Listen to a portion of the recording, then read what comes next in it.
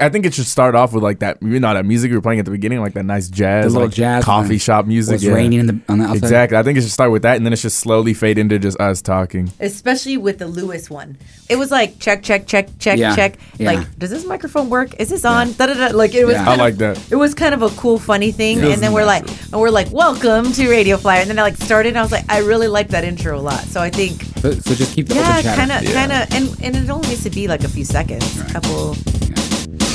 Ladies and gentlemen, welcome aboard Radio Flyer with non-stop service around the world. Heard on Spotify, Apple Podcasts, iHeartRadio, and now YouTube. Your safety and comfort is important to us, so please direct your attention to your flight team. Freddie Rivera and Michelle Zuno. We out here. Is my microphone working? Is my microphone working? Ladies and gentlemen, welcome to Radio Flyer. Welcome. My name is Freddie Rivera. On the blue mic, we've got Michelle Zuno. Everybody, Yes. give it up for Michelle Zuno. Yay! Remember a lot of great feedback when we talked about the Kobe baby. Yes. Episode 5, The Ultimate Wing Woman. You brought up at the very end, which I think honestly was probably the best story in the entire show. Yeah. The Kobe baby. I made him watch Laker games when he was a baby. And this was him when what did he say? When he could talk, he's like, "Mommy, my daddy's on TV." So excited. So excited. To this day, he remembers calling him daddy. And my dad used to say, I wish we would be watching that game from courtside instead of in this living room. Right. But whatever, Yeah, so I decided to bring the Kobe baby. Literally brought the Kobe baby. Live in person. Which is your son. Hey, where he at? Give it up for Damon. Woo! On the black mic. On the black mic. On the black mic. When Iron Man sweats, huh? That was 3 different accents. I hope you know that. That was 3 different accents. It was like- I don't know what you did. I don't know what you did. I know what I did. Do you know, by the way, that Damon is now no longer a baby? He's not. He's a young grown man. Yeah. Yeah, I turned 18 in December. Michelle Zuno, let's talk about the Kobe baby story. Okay. Let's just go back to the beginning of why he's called the Kobe baby. Yeah. Okay, so I know I've shouted out my niece and her fiance, John, before. So my niece, Alexis, is in El Paso, Texas. When she was about 8 years old, she had a ruptured appendix. And at the time, my sister and her husband were stationed at 29 Palms because he was a Marine in the military. And my sister, when you know your kids, you know your babies and how they react to stuff. She had a feeling that it was something serious, and they sent her home. And she said, I'm not going to take no for an answer. Drove her all the way to LA Children's Hospital, which is a phenomenal children's hospital. And they admitted her right away and found out her appendix ruptured for 3 days. Usually you die after your appendix ruptures for 1. So she's a survivor. She did great. But How did they miss that, though, the first time around? That's a whole other story in and of Right. itself. I remember, and you probably remember, going to the doctor as a child. They always press on your stomach. And I always wondered why they did that. Right. But then when you think about it, because if they pressed on your appendix and it was going to rupture, you would jump in pain. Like you would. She had a very high pain tolerance because she was just like, I don't feel good. My tummy hurts. She was kind of a quiet child anyway, so she didn't really complain about a whole lot. But Lorraine knew. She knew that there was something wrong with her. The mom instincts kick in. Exactly. Takes her to Children's Hospital in L.A. Figures out that there's a ruptured appendix. Right. And she's 3 days into this? Yes. So they pretty much take her into emergency surgery. And as they're taking her in, or before they take her in, they tell my sister, you should just call all of the family to come say goodbye to her. She's probably not going to make it. And we were like, what? Because it happened so fast. Yeah. So we did. We had family come. It was terrifying. And they came out like, she's okay. She came out of surgery. But obviously, it was a long recovery process. So she had to be there for weeks. And it was a long time. She was in the hospital for weeks? Weeks. Wow. If you know anything about Alexis, I'll have to send you a picture so you can post it. She's tiny. She's still, to this day, she's 26 years old, and she's so tiny. So even when she was 8, she was probably like, I don't know, 35 pounds. She was just so small. So to see her in the hospital bed, and I don't know if you're familiar with Ronald McDonald House. It's a place where the families can come and stay if they're from out of town. That people travel from all over the world. even out of state. Yeah. Yeah, exactly. It's a place for the families to stay, almost like a hotel. community kitchen, all that. The families get to know each other. So it just so happens that while we were staying there and Alexis was healing, Kobe Bryant was rumored to be coming there. And they said it was going to be a groundbreaking ceremony of a new wing that they were opening up. At the hospital? At the Ronald McDonald House. Okay. And that they were going to come have him meet the families and that he was going to be on TV and they were going to do this, he funds this charity. And I was like, as soon as I heard his name, my eyes were bright. Right. I was hooked on basketball, I want to say, since the day Kobe Bryant started playing. And so I've been watching the games with my dad for years at this point. And when I heard, I was just like, I have to be here on that day. Yeah. Word spread around in my family. So I brought Jessica, my little sister, and her friend Danae, and Damon and Damon's dad, Fred. We all kind of ditched work, ditched school. We're there with my sister. We get to be in the room and in the kitchen and all that stuff. And we go to it's like a lobby, common room where people can gather, different families and whatever. And we see just a bunch of people and they have name tags and their suits on and they just look important. I don't even know who any of these people are. Yeah. And obviously they're clearing the way and they're making arrangements with families and they come up to my sister and it's actually his agent. I can't remember his name right now. They walked around and they approached us and told my sister, hey, Kobe's personally asking if he can meet the families. Mm. And I just accidentally had a bag with a jersey, basketball, bobblehead, accidentally, lanyards, keychains, just by sheer coincidence. I just carry them in my trunk. You were there, and it just happened to be in your trunk. I'm so obsessed. She had a Sharpie pen and everything. Yeah, a Sharpie. I don't even know how they got there, but I had all of that memorabilia with me. You're hilarious. and when I just thought, wow, what a great guy, doing this for charity. And he personally wanted to go and meet all the family members. Like, I want to meet everybody here. And he was very genuine. He shook everybody's hand and he said, I'm so sorry that this is happening to your family. I'll pray for you guys. I wish you the best. I'm glad to be here to do this. I'd love to spend time with you guys. And when we asked him, hey, can you sign our stuff? He says, I'll sign anything you have. Oh, sure. I'm going to be here for a while. And he was there for hours. It was usually people who get a glimpse of Kobe or like a quick meet and greet where you got to go in and out. Take a photo. You want to take a selfie with me really fast? And we got to actually spend time. It was special because you were there after literally hours with Kobe Bryant. Yeah. And that he's such a big deal. Yeah. So you're taking everything in. I was just starstruck. I thought I wasn't going to be able to form words.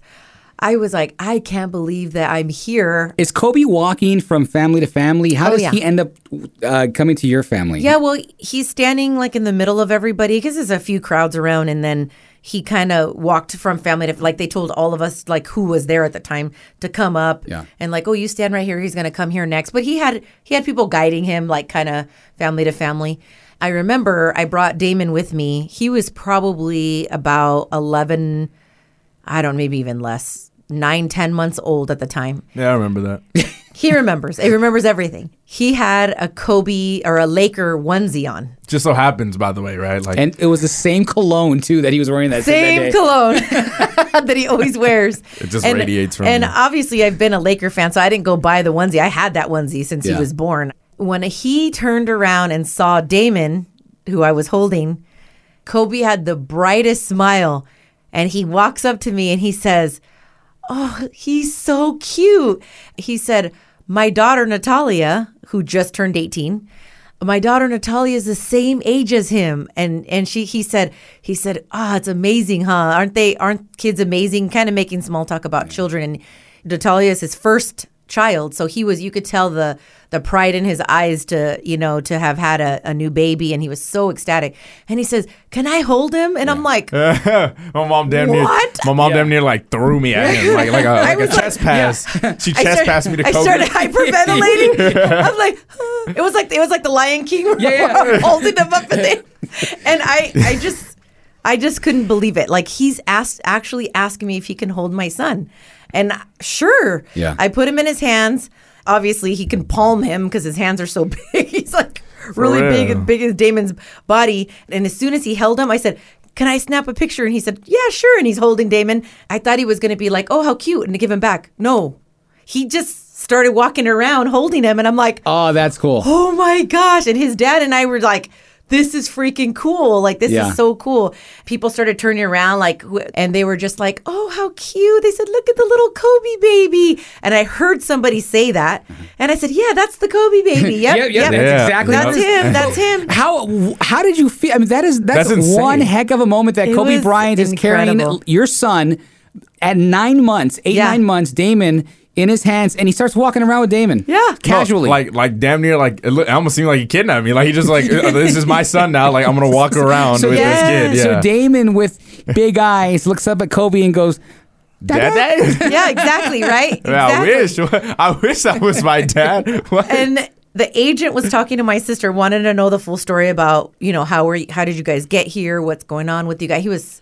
He's such a nice guy. Yeah. Don't worry, we're going to be back when he's playing basketball. I'm going to come back to you guys, and you guys better draft him to the Lakers. And we're totally like, we just felt really cool, like friendly. And the agent handed my sister his card and said, you guys call me when he turns 18. Literally handed his card over to my sister. I don't no idea what she did with it. But you're talking about a business card? Mm-hmm. With his contacts on it. Yeah, the agent, he handed it. He said, you guys call me when he's 18. I would love to see him come play. And I'm like, what? And they lost it. No, I don't know. I have to ask my sister if she still has it. Okay, so the agent, after Kobe Bryant is holding young Damon in his hands, and he starts walking around with Damon, Kobe Bryant's agent passes a business card with the contacts on it to your sister. Yeah. And says, when Damon turns 18... How freaking cool. Yeah, and I mean, obviously he didn't know he was going to play basketball. I don't know if he was just doing it to be nice, but it was such a cool moment. There was a running joke for years after that I I heard I know what she's going to say. Since Damon can talk, every single time I would make him sit on my lap or whatever and watch basketball games. I didn't know if he was ever going to be interested in playing basketball. Good mom, by the And way. I'd say, there's your daddy, Kobe. All the time. It was a total running joke. Yeah. Damon was convinced that was his dad until he was 6 years old. Were you convinced that really was your Bro, I dad? genuinely, because like my dad sucks. So I was like, yo, my mom, like they must be lying to me. This must be like my placeholder dad. Maybe my dad is Kobe Bryant. My placeholder dad. I'm like, this dude must be like so famous that he can't like, maybe he had like a mistress. I don't know. I'm a child. I don't know. Yeah. And I'm my mom. I mean, I'm not expecting my mom to like. I don't understand jokes at this point. Like at this point, I'm too small. So I was like, that's my dad. When we would watch the Laker games, he would recognize him out of all the players, and he'd go, "Mommy, my daddy's on." Yeah. And his little hands would go up. Would anybody else hear this? Like when, oh yes. And they'd be like, "Oh my gosh!" People were so mad at me Because it's evil. You're evil for that. It was a combination of that is the most awesome thing I've ever heard, and they start busting up, or like, did you really tell him that was his dad? Because that's so sad. Because imagine like children are innocent, so I'm genuinely thinking this is my father, right. And then like later on, like knowing that that's not my dad, like how disappointing is that? Like I'm just like, but he knew who his daddy was. But I just think when you think of a father figure, he also calls my dad. Damon, do you remember the time when you realized that that's not really my real dad? I think like it just clicked. Like nobody told me explicitly like Kobe is not your. Yeah, you slide into the running joke. Yeah, he was really mature. Yeah, so like I realized like obviously it wasn't my father. Yeah, because I never saw him after that. But that is how the Kobe baby came about. Yeah. Is that literally Kobe Bryant held you in his arms and walked around with you at the Ronald McDonald House. If you just heard that story for the first time, that's why producer Ruben and I were thinking, why did we leave that story for the last segment on episode 5 of The Ultimate Wing Woman? But that's how the Kobe baby story came about. Here's the Kobe baby now, 18 years later or 17 years later. Yeah. You're a grown young man now, Damon. How tall are you?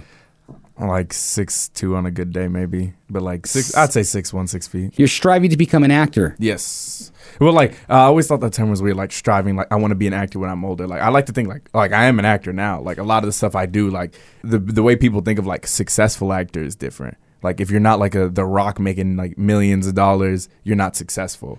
Right, because I was even thinking about when I was asking you the question, striving to be an actor, or you are an actor. Yeah. Why did you want to get into this, and how did you get into this? So before my mom even put me into theater, I remember I mean, like, I was always a kid that loved attention, right? Like, I'm always loud mouthed. I'm in the middle, like, if I'm in a room, like, I'm there. Wait, hold on. Dee's an only child, right? Yeah, I'm an only child. So yeah. Yeah. So the attention seekers here. I like, and like, I think an attention whore is good to a certain extent, especially like, I mean, I love it. I love it. So especially if you're entertaining. Especially if you're exactly. That's why I like it. Like when I was younger, like kindergarten around that time, they had like little like plays, like Christmas plays. I forgot even what song we played. Or like what song we practiced, but I remember like rehearsing the song with all the little kindergarten kids going to this huge auditorium. Like it was so surreal. Like I'm in the backstage, like, and like obviously I didn't have like a main role in any of this play or anything, but like just the fact being on stage, I remember that like excitement, like me getting nervous and being like, oh my god, like I'm gonna sing this song, but my family's there watching me. Like, I loved watching my family watch me be happy, and and like a little bit later, her friend Becky owned a studio or like her own like company, and how like did I remember since I can remember, so maybe around kindergarten time, he's always made like comments, I want to be on TV. I want to be on TV. Not that I want to be an actor, just wanted to be on TV. And I didn't know what he wanted to do or how he wanted to do it, but he was always interested in it. So as soon as Becky told me, this was about 2010, I had a good conversation, and she happened to say, I have an acting studio. And I'm like, you have an acting studio? What do you do? Like, what do you do there? Well, she said, I'm the owner, and we do performances. Like, she trains people. They do costume design. She sets up a stage with complete full stage paint. So I would bring him to Riverside every week. He loved it. And we would sell tickets to friends and family, and they would go watch him perform. And he did a couple shows. And what kind of shows would you do? Like the couple plays I was in, it was Wizard of Oz. No kidding. Like The Grinch Stole Christmas, like all that. And then, so what role would you play in The Wizard of Oz, for example? The Wizard of Oz, man. So I was like the leader of the Munchkins, right? Okay. I was so cute. Cute. I was the leader of the Lollipop Guild too. I remember that. Yeah. I was that, and then I was one more thing, and I completely forgot what it was. But a lot of it was extra work, right? Like that's mainly what I did. Yeah. And but it didn't click with me. Like at that time, I didn't really realize like you had to audition to be like the bigger roles. And the thing that made me want it even more, I remember being like in a background character, but me being like, I want to be that person, that one that's reading all these lines, the one that everyone's looking at. I don't want to be in this background. Like, and I remember getting frustrated, but I didn't know how to like express it or explain like what I wanted to do. Like I just remember like being mad, and then like obviously finding out like the hard way, like, oh, you have to audition. I remember I kept trying to pursue it, and like she kept stopping me, and that sounds bad, and I thought it was bad at the time, but I realized why would she stop you though? What was she saying? She started to explain to me like I want you to enjoy your childhood. She was scared I was gonna fall into like those Disney kids, the typical child actor. The typical child actor that grows up doing drugs and like which has really a terrible bad reputation. I mean, it's so consistent. It's probably like 5% actually make it out without any committing suicide or being on drugs or being very like mental health is a big thing for them because they're treated really badly in Hollywood, and I knew that already. I want him to do the acting, but I want him to do sports, and I want him to do school, and I want him to do stuff after class. I want him to do every club that he wants to volunteer for. I wanted him to be super well-rounded, and call me picky, but he was my only baby. I wanted to mold him into an overall really, really well person. When was your first real audition? First real audition? I think it was, I think when I was like 16 or 15 years old, that iPop thing. Oh, yeah, let's go back to that. Yeah, so like when I started... Because you're in high school right now, right? Yeah. So at the time you're 15, 16, you're in high school, and this is the time you do your first audition. She found this on Facebook or something. Like I found like, hey, we're doing open auditions. Yeah, like an advertisement. Like near the Ontario Convention Center. It was a... So it's near home. Yeah, exactly. Like, hey, we're going to do this big thing, and I have no idea.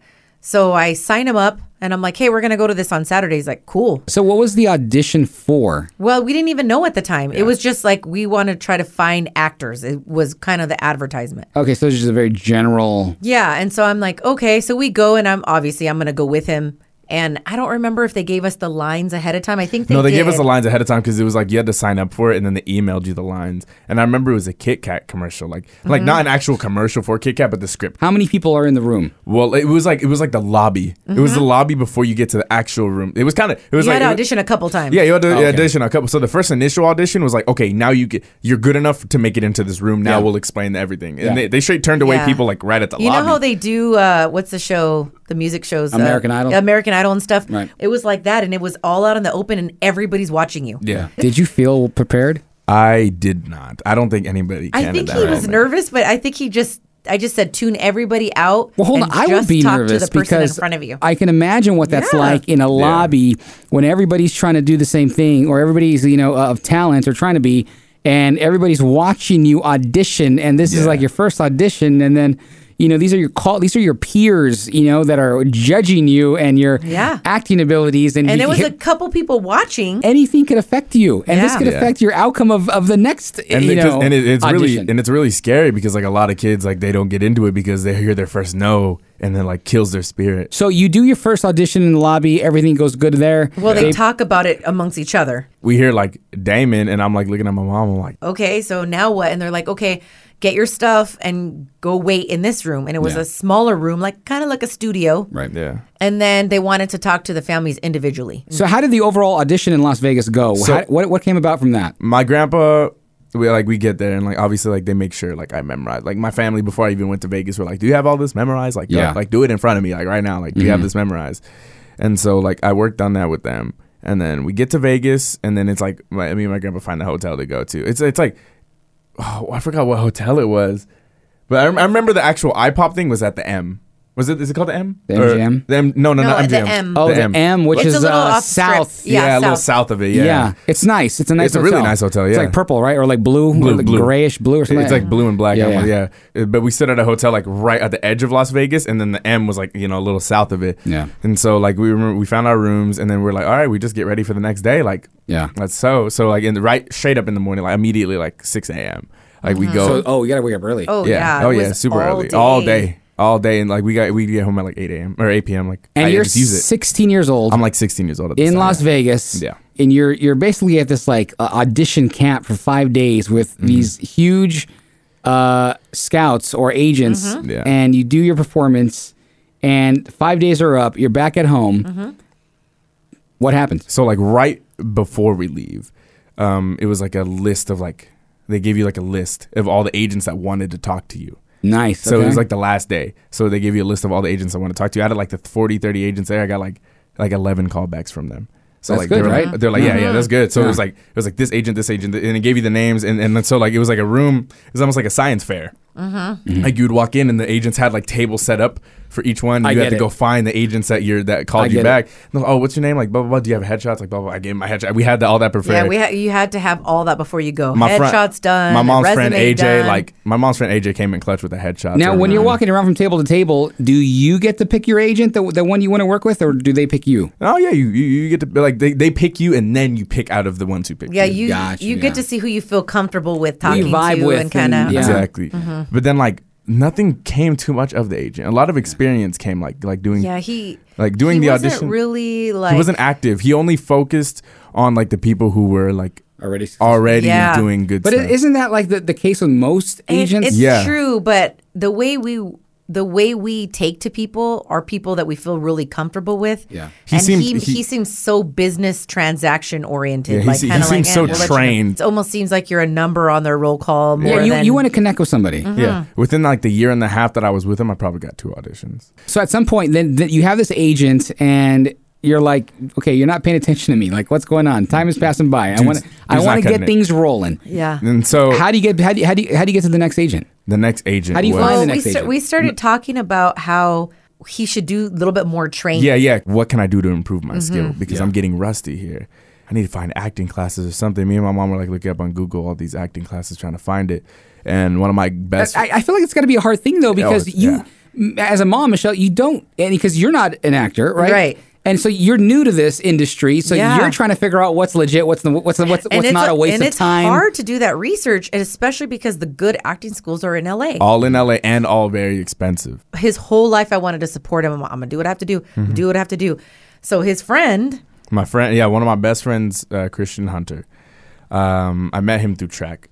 He was like, "Oh, I used to go to this acting. Like, I didn't know he even was into acting." And it comes up like in a natural conversation. It comes up in a natural conversation because I think he asked me like what I want to do when I get older, and he's like, "Oh, I used to go to this acting studio in Ontario," and I was like, "Ontario? Like that's close. That's really close by. Like, like what's it called?" And it was called like In the Moment Acting Studio. And so me and my mom like did a little bit more research on it, and we're like, "Oh, yo, like this." like, well, we can go there to check it out. And so we went there, and we meet this dude when we walked in, full suit, a little hat named Tommy. Does he look like the dude from the Blacklist? Kind of. But actually, he does look like him from the Blacklist a little bit. So he kind of like ran down like how much the classes were going to be. It was really cheap. Reasonable. I mean, super reasonable. Crazy reasonable. Because you guys been looking in L.A. Yeah. And now you're looking at Ontario. We paid good amount of money for those classes in LA. So now you're in Ontario, which happens to be a lot cheaper, and it's like 5 minutes away. It's close by, yeah. And so like I stood with him. I stood with him for a while. I've been with him for almost like a year and a half, like 2 years by now. Just hearing that initially, that he made a studio in Ontario to help actors that aren't in LA, like just that alone, you could tell he cares. Like one of the books that my manager Tommy books that he recommended me was this book by this acting coach named Larry Moss. And Larry Moss trained a lot of actors, like just to name one, Leonardo DiCaprio. Wow, he's a really famous teacher. Like a lot of people would kill to be in a room with him. Yeah. So he wrote a book called The Intent to Live. But just reading that little part, like the analogy he makes between, he even says that like the reason why I named this book The Intent to Live is because when you play a character, you're not playing the character. Like you're not like you are the character. Like sometimes you could like bring aspects of your own life. Well, that leads me to my next question. For somebody who's not into acting, but I'm thinking about the mental state that these actors have to put yourselves into. If you're into a character that involves a lot of placing yourself out of your own mindset and into this character's mindset, and you've been doing this character for such a long time during filming, do actors ever get, I don't want to say stuck, but does that personality ever linger in who they are after the filming is done? Well, I think it's not a complete disconnect from you and the character that you play. It's like an addition, maybe. Yeah, it's an addition. It's like, because a lot of the times when I think of a character, sometimes I haven't been through the experience of doing drugs or like being overdosed or like being like super angry like that. Somebody completely on the other side of the spectrum. Exactly. So it's like now you have to imagine yourself if you were like that. You could do research like trying to understand it better so you can play it better. I feel like actors, they get maybe sometimes too much credit, but I feel like they don't get enough credit because you have to put yourself in, if it's a dramatic role, a mental state which requires not just a physical movement of acting, but an emotional mental state, which takes a toll. It does. I mean, like in the case of Heath Ledger with the Joker, it killed him. Like, basically. Like even like somebody like Joaquin Phoenix when he played the Joker, like that took a toll on him, having to because it was not only a physical toll, like him losing like 60 pounds. But why is it the rumor that anybody who plays the Joker always has a mental breakdown? Oh, I think because it's the character. It's the mindset they have to get themselves in, and they do this movie. They film it over a year or two. Yeah. So they're literally having to eat, sleep, and dream and think like that person. And when you make yourself really mentally in a really mentally bad place, it's kind of like hanging out with somebody that's taking a toll on your mental health. So you're with this. You're with a teacher now, and you guys connected on a special level. He seems more real, and you've got your headshots done. You're getting your acting classes in, and you're also getting auditions as well. I had one literally 4 days ago. Okay, on Monday or 3 days ago. Yeah. Walk me, who's not an actor, walk me through what a real audition is like. So for me, like I'd get called, right?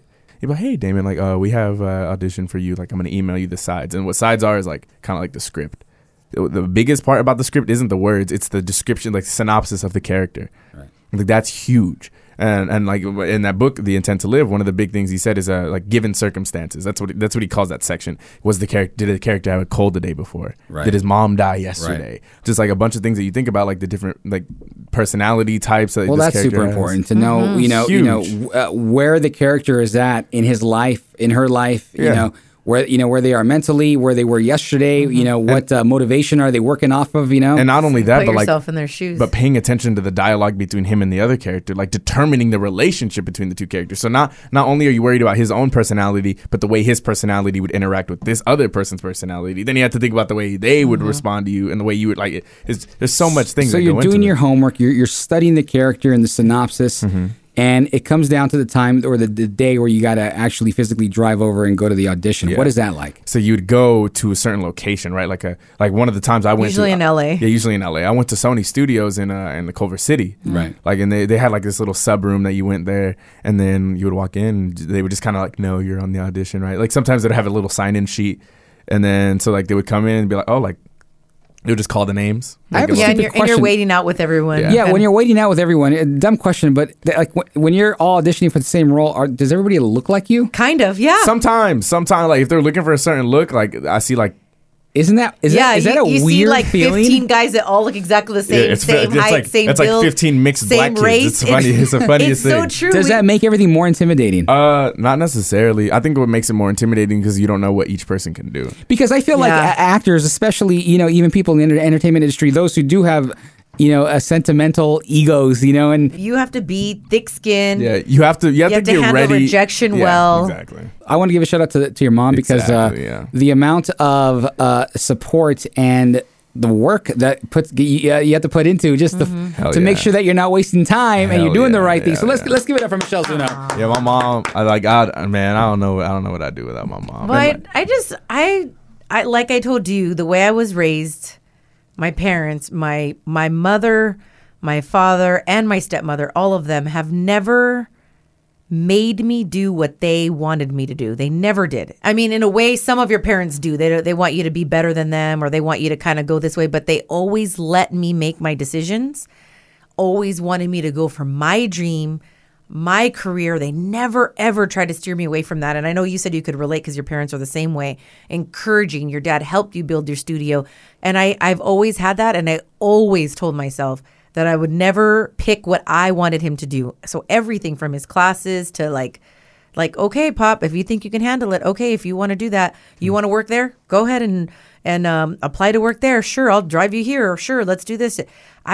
His dreams are not my dreams. Mm-hmm. His dreams are his dreams. If he loves it, I love it. I mean, we may never see eye to eye on the same stuff. I mean, I'm not really, I used to want to be an actor when I was young, and it was like a stage, and then I was over it. So he wanted to be an actor when he was young and never got over it. So obviously it's what he's supposed to do. It's not just a stage, it's my stage. Yeah, it's what he's supposed to do.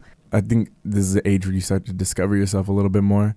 And I think, and it sucks because there's so many things you want / need to do, but you don't know where to start. And like you end up getting stuck. Like even now I've fallen into it. Like I want to do all these things, but it's hard to bring myself to do it. Like that lack of motivation every day is just so hard to get past. Like, especially during the pandemic. Because like obviously one of the biggest deterrents is learning in school. Yeah. Like instead of doing in school, now it's online. Like obviously I want to get through that book, like the Intent to Live. Yeah. I have all the time. I just don't. Yeah. Why? Yeah. I don't know.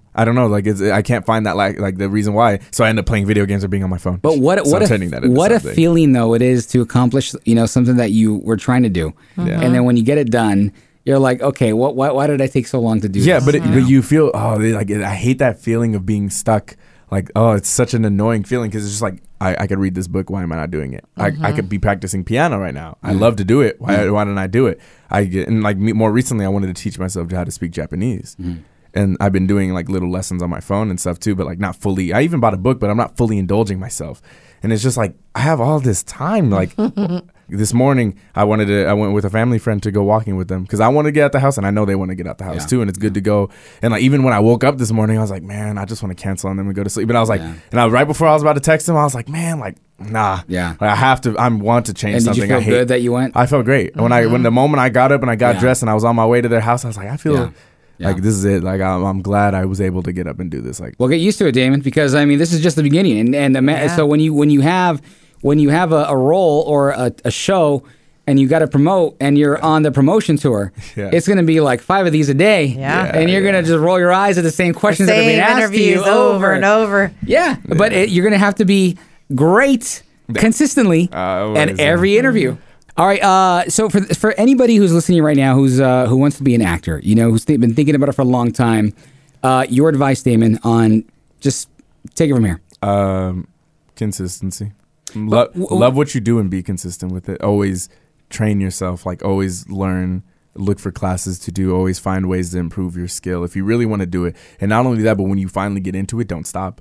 Where does one begin? Even like, because that's the hard question. Even for somebody like me who doesn't know, what's step one? I don't even know. Do like research. Ask a lot of questions. Ask a lot of questions. Yeah. Talking to people. Always bring somebody with you, like a parent or somebody that you trust that's going to ask questions that you not think of, or start writing stuff down. That's what we kind of had to do. Yeah.